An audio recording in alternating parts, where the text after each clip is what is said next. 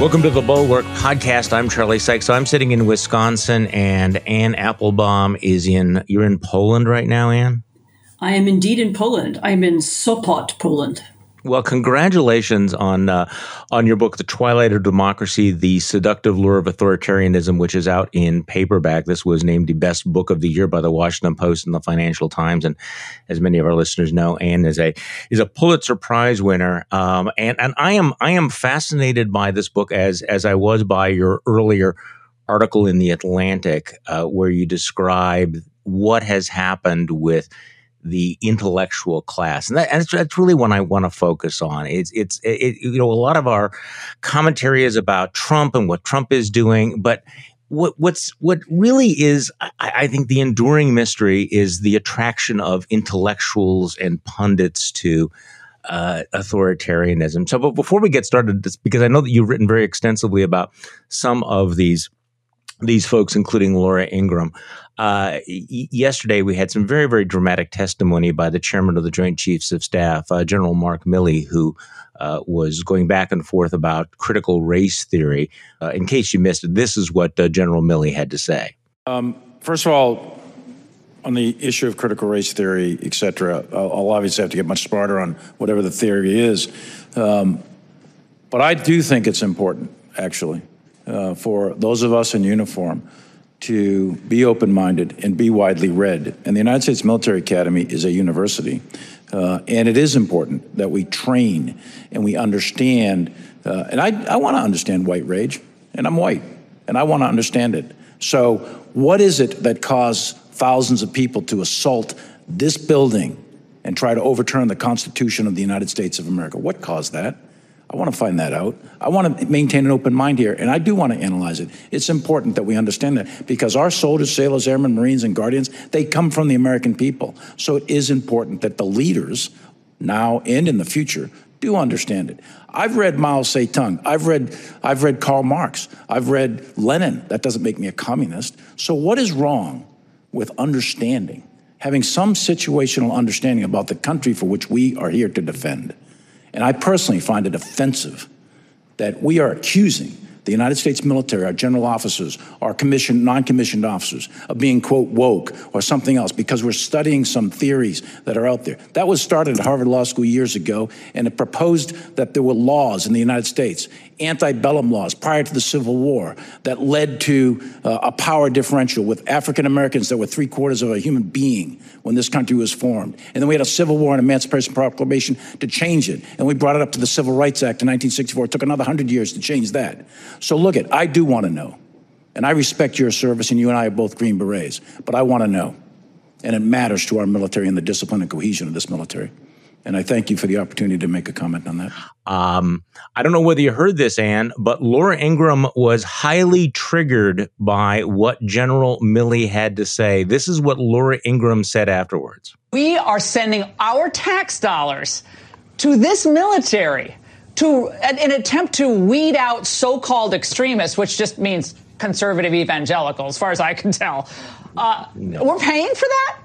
Why is Congress not saying we're not going to give you a penny until all of this is eradicated from the military budget? Nothing. This is my offer to you. Nothing. That's what I would say. I'm totally outraged by him and his ridiculous response today. Sorry, Congressman. So, Ann Applebaum, Laura Ingraham is now all in with defunding the military to own the libs, I guess.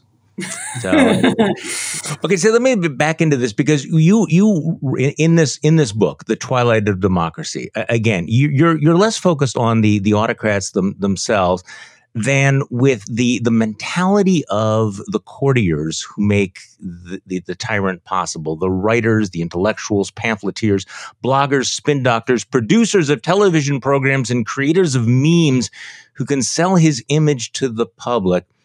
So in your book, you spent a lot of time on Laura Ingraham.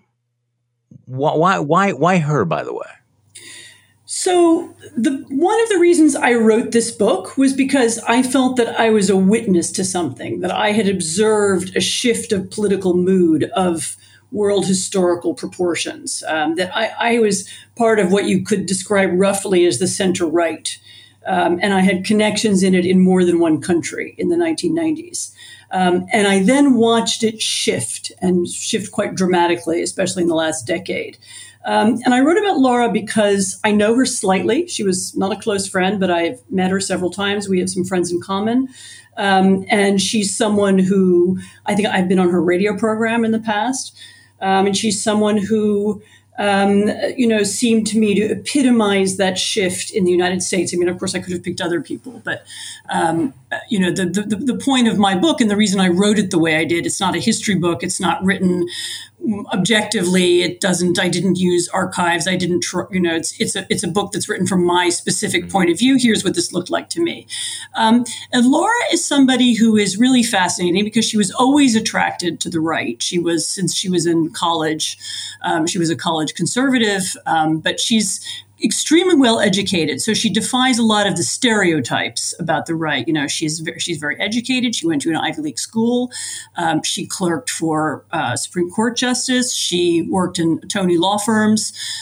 She's someone who understands what she's doing. She's very well traveled. She's not provincial.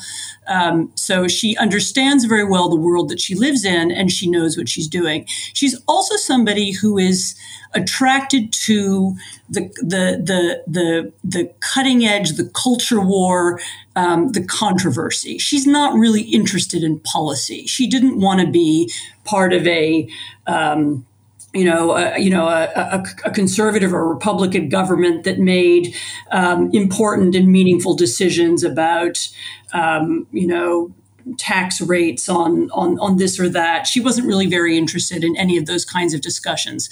She was interested in confrontation and, as you just jokingly said, owning the libs. And if that means coming out against the Joint Chiefs of Staff, if that means coming out against any of her old former colleagues and friends, she will do it. I mean, she's in this for confrontation, for attention, and for what she sees. I mean, I actually believe that she's of this group. Some of this group is extremely to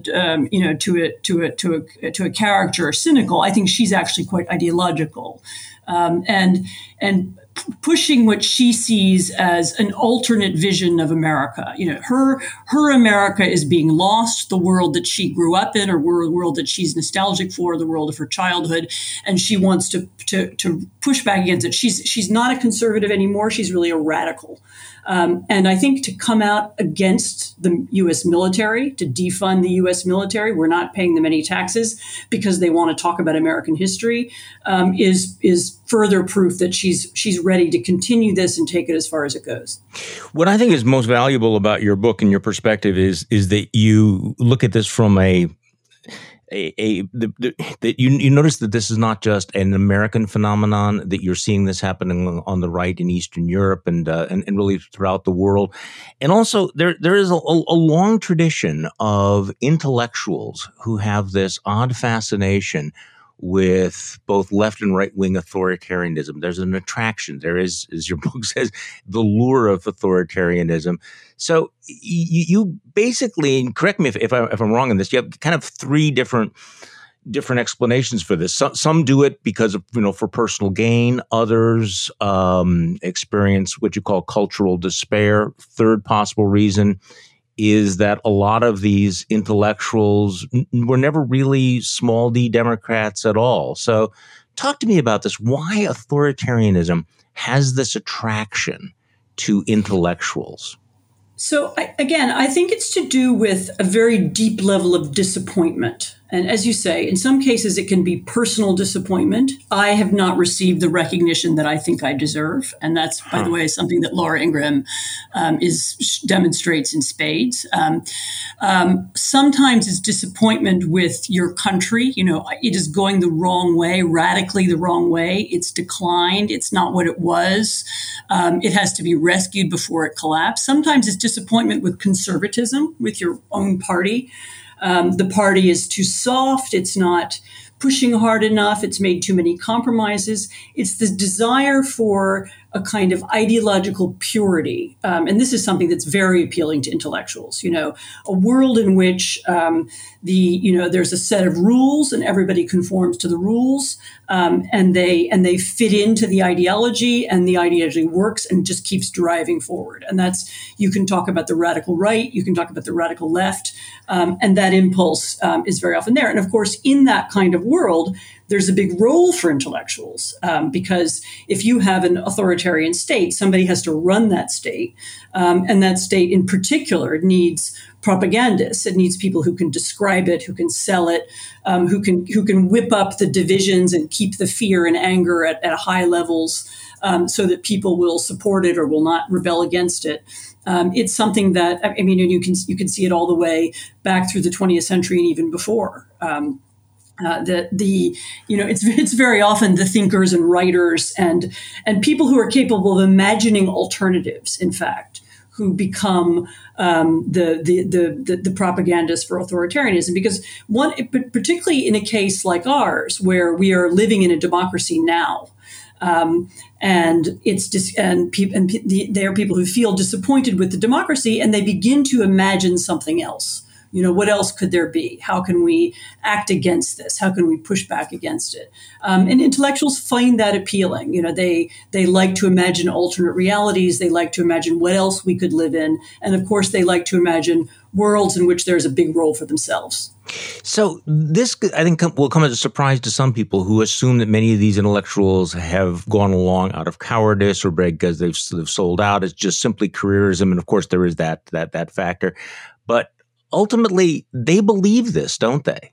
I mean, and this was something that I remember years ago when I read The Captive Mind that really sort of startled me, that a lot of the intellectuals who had gone along with totalitarian communism had convinced themselves that it was right. So that they might have been bullied or coerced or intimidated into it at some point, but they at some point, they sincerely believe this stuff, don't they?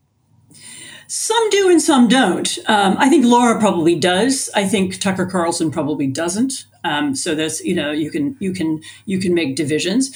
But yes, I belief and fervor around that belief and faith in the leader and faith in the set of ideas is very common. And yes, many people believed in communism when it first arrived in their countries, or they saw reasons why they should believe in it, or they were convinced to believe in it, or they became convinced that their old way of seeing the world was flawed. Remember that anything that has power behind it, power or money or influence, can come to seem attractive to people. And whatever we're calling the radical right now, I think Trumpism is maybe the wrong expression for it. But they did have, over the last 4 years, they had real power, and they will now want it back. And there's an appeal, it's very hard to separate in the human brain the appeal of these different things, the ideological appeal, the appeal of power, the appeal of money, the appeal of, being a leader and having a role. Laura's career absolutely tracks Trump's career. She didn't get her full Fox primetime program really until he was on the scene. She had been relegated to radio. And so her persona is now deeply wrapped up in him and the world vision that he represents. And it will be very difficult for her to extricate herself from that. I doubt she has any distance from it. Probably the Laura of 10 years ago would be stunned to hear herself, ranting against, senior U.S. military officers. But there we are.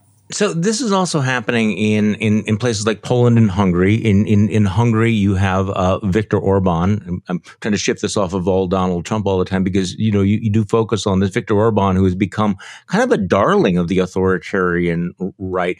What is the attraction of somebody like Viktor Orban or the right-wing populist leader of the governing Law and Justice Party in Poland? What is their attraction to intellectuals in those countries? Is it the same thing? It's incredibly similar. So I have to tell you, one of the great shocks of my adult life was the accidental discovery, just because of the coincidences of my life. I lived part of the time in Poland. I'm married to a Pole. My discovery that political moods in Poland and the United States could be so similar. I mean, we're talking about countries that could not be more different. I mean, Poland is, homogenous. There's no diversity. It's got its weird history in Central Europe, and the United States couldn't be more different political institutions, different history, different culture. And yet so many of the patterns over the last several years are the same. And I watched around me a very similar phenomenon here, whereby people, again, whom I knew, who were people who'd been guests at my house, over the years, again, became disappointed. Again, it's always about disappointed by their place in post-communist Poland, or by the nature of post-communist government. For many people here, they'd imagined something different after 1989, or they'd imagined a different and bigger, greater role for themselves. And when it didn't happen, when they didn't become prime minister or a best-selling author or whatever it was, they turned against the system. And because the system was democracy, that meant turning against democracy. And it was very marked here and very and it happened within a fairly short period of time. And you could see, you can watch people make the transition. But it's it's not that different from the United States. I mean, again, the Laura Ingraham, who was a Reaganite, who was, very close to President Bush, who was a great advocate of the wars in Iraq and Afghanistan. Imagining, could she have imagined herself saying what you've just played her saying? A decade ago, talking about defunding the military. I mean, I don't think so. She's made a really dramatic transition, but so have many other people in their disappointment with modernity, their disappointment with the modern world, and sometimes, as I said, in their disappointment with their own careers. I thought of different ways of asking this question and failed, so I'll ask it this way. Is part of the appeal that authoritarianism is just sexier than liberal democracy? At a certain point, liberal democracy is about procedure. It can be boring. It can be ineffective. There's something rousing and arousing about authoritarianism, isn't there? I mean, the appeal, again, and particularly to intellectuals, the appeal of absolutism, of unity, of force, of power. I can make a decision without having to consult anybody else. I don't have to be part of a coalition. I don't have to follow the rules. I can break the rules. I mean, yes, you're right. I mean, there is a huge appeal in that. The norm shattering, rule breaking, I'm so big and so important and so influential that I don't have to do these petty things that other people do. I don't have to worry about, nepotism or laws against, conflict of interest, because I'm above that. And many, very often, the way you will hear people of that viewpoint talk about the past. They'll talk about past leaders using that same kind of language.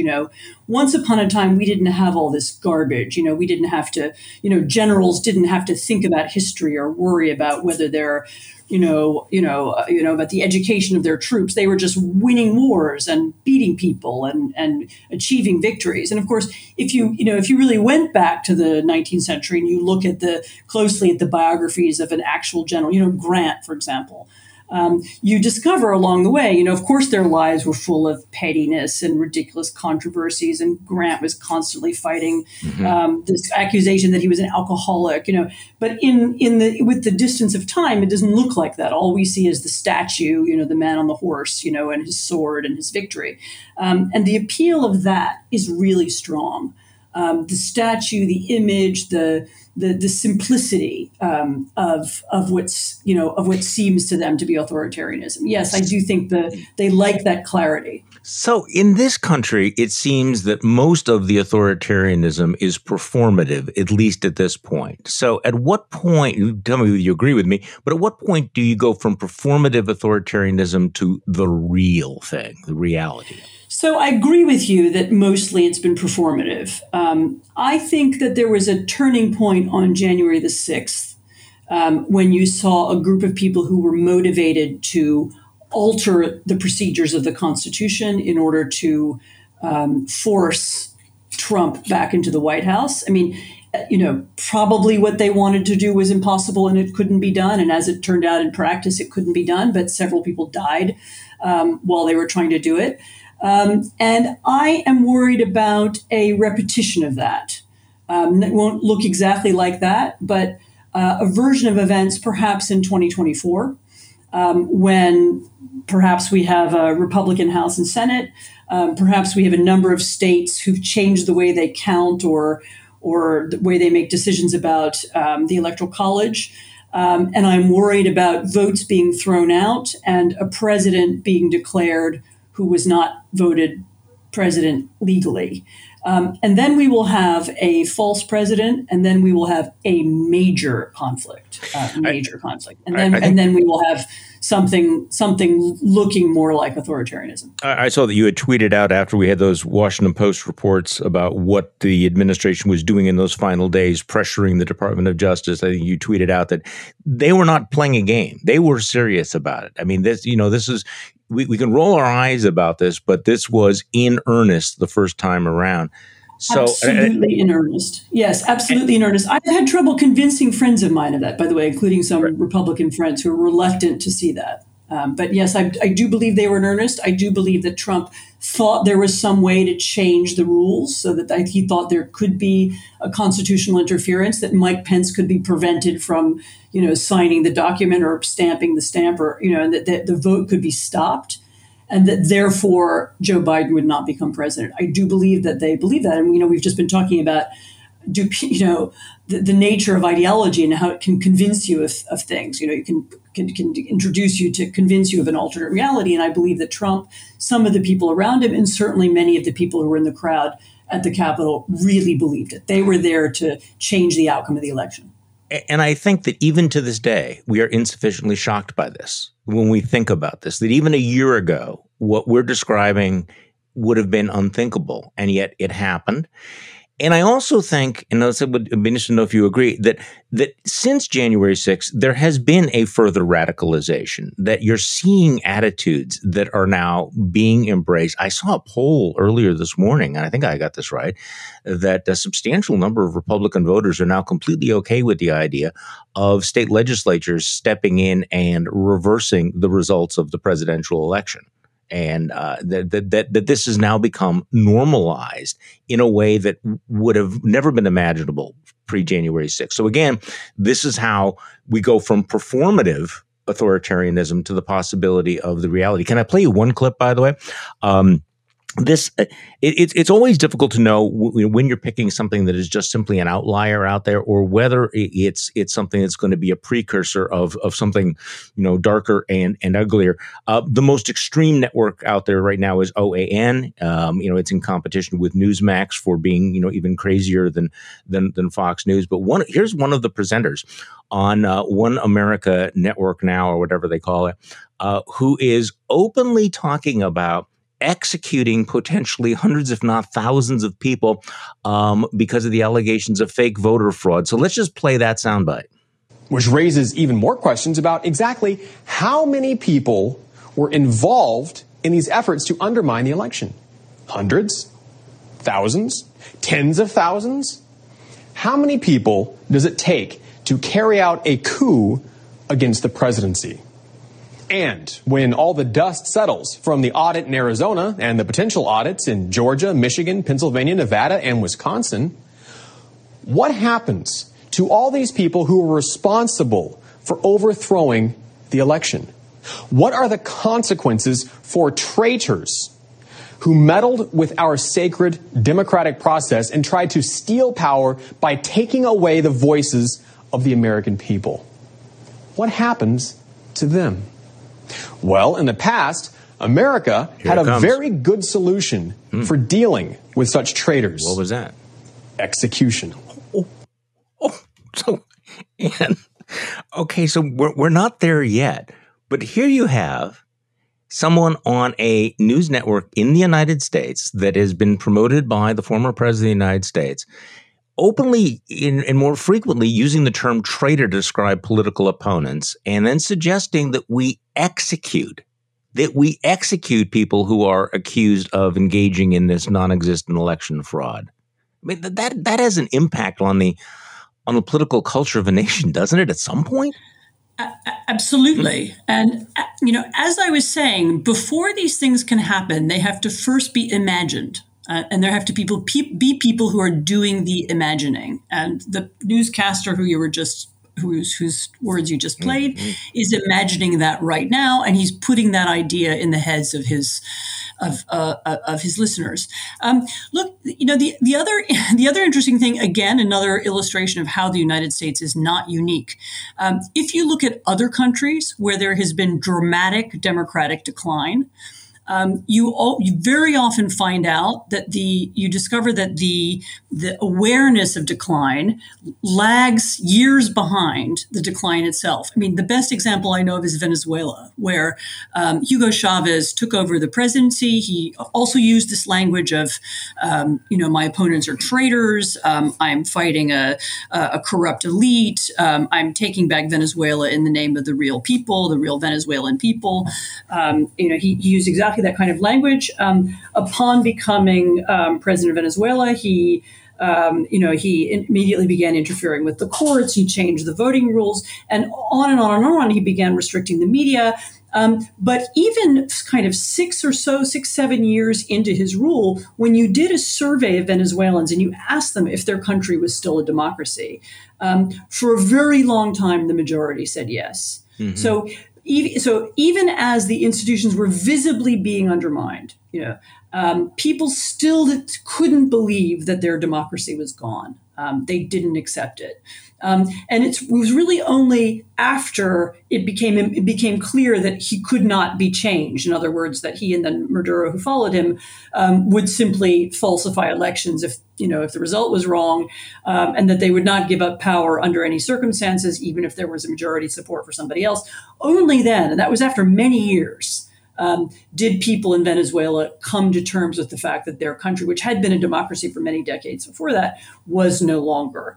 And it is not impossible that we will have this in the United States, that even as we begin to lose aspects of the democratic consensus, even as one of our major political parties takes an anti-democratic turn, even as people like the OANN man and Laura Ingraham began openly imagining alternatives, it will be a long time before people really take it seriously, before they think it actually affects them. I mean, I've watched the same phenomenon in Poland, where you had a ruling party take over the government, and then, which they did legitimately, but then as soon as they took power, they began to politicize the court system.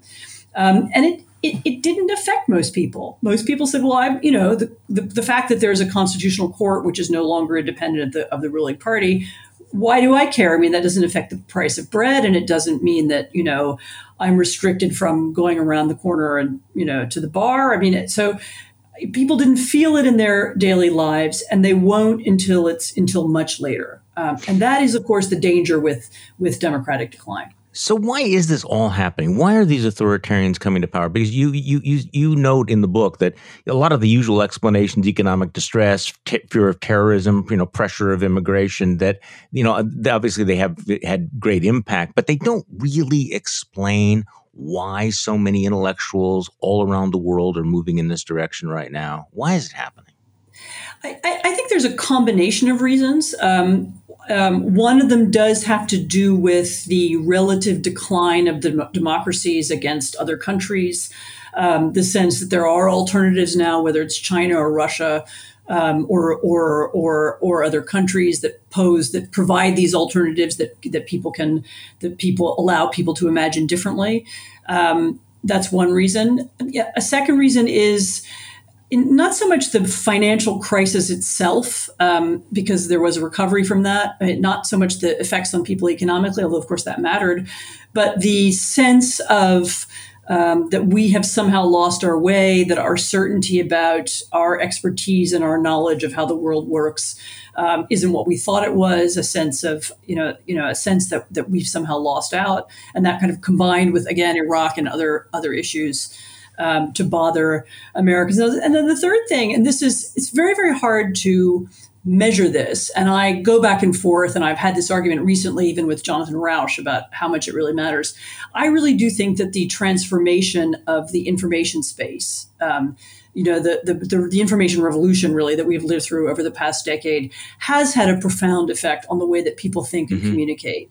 And it's to do with the rise of very partisan, commercial television. It turns out that you can make money off hatred and anger and anti-democratic authoritarian language. And a lot of it is to do with the internet, not just social media, although, of course, social media, which gives people, again, a business model to sell and push disinformation. Also, it simply raises the quantity of disinformation and misinformation that people can get and see every day, which I think has a different psychological effect on people as well as on journalists who are formed as well by this and who pass on, and other influencers, who pass on information. And the fact that the nature of our conversation now is not conducted according to rules that are conducive to creating consensus, which you need in democracy, or creating compromise, which you need in democracy. Instead, all of the power and the money and the attention go to the people who are the most divisive, the loudest, the shoutiest, the most extreme. And the extremities attract attention, money, and so on. And there's something about the way in which the rules of conversation have changed that I think that, by the way, would explain why the United States and Poland and the Philippines and Turkey, none of which have anything to do with each other culturally or politically or any other way, are living through similar moments, because we are all experiencing the same kind of information revolution, and it's affecting all of us in similar ways. I don't want to lose the other things, the geopolitical change, the economic changes that also have affected people, but I do think that plays a huge role. I think I agree. So the title of your book is The Twilight of Democracy. Is democracy in twilight? Are we losing this? Are we losing now?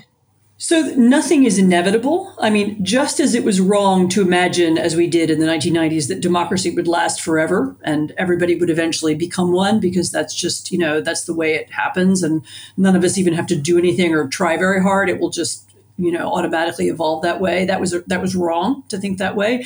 I mean, it would be equally wrong for me to say, there will definitely be a decline, or, we're finished, or, I don't like these, this civilizational nihilism. I would say rather that the future of democracy, like the future of America, depends on decisions that all of us make every day. I mean, the future is in fact radically open. It can go in many directions. And what's really important right now is that people educate themselves, they understand what's going on, and they do what they can in their communities or in their homes or in their workplaces to make sure that we don't lose this incredible system of political consensus and compromise that we created over 2 centuries. The book is Twilight of Democracy, The Seductive Lure of Authoritarianism. Anne Applebaum, thank you so much for joining us today. I appreciate it very, very much. So delighted. Thank you so much for having me. And thank you for listening to today's Bulwark Podcast. I'm Charlie Sykes. We will be back tomorrow, and we will do this all over again.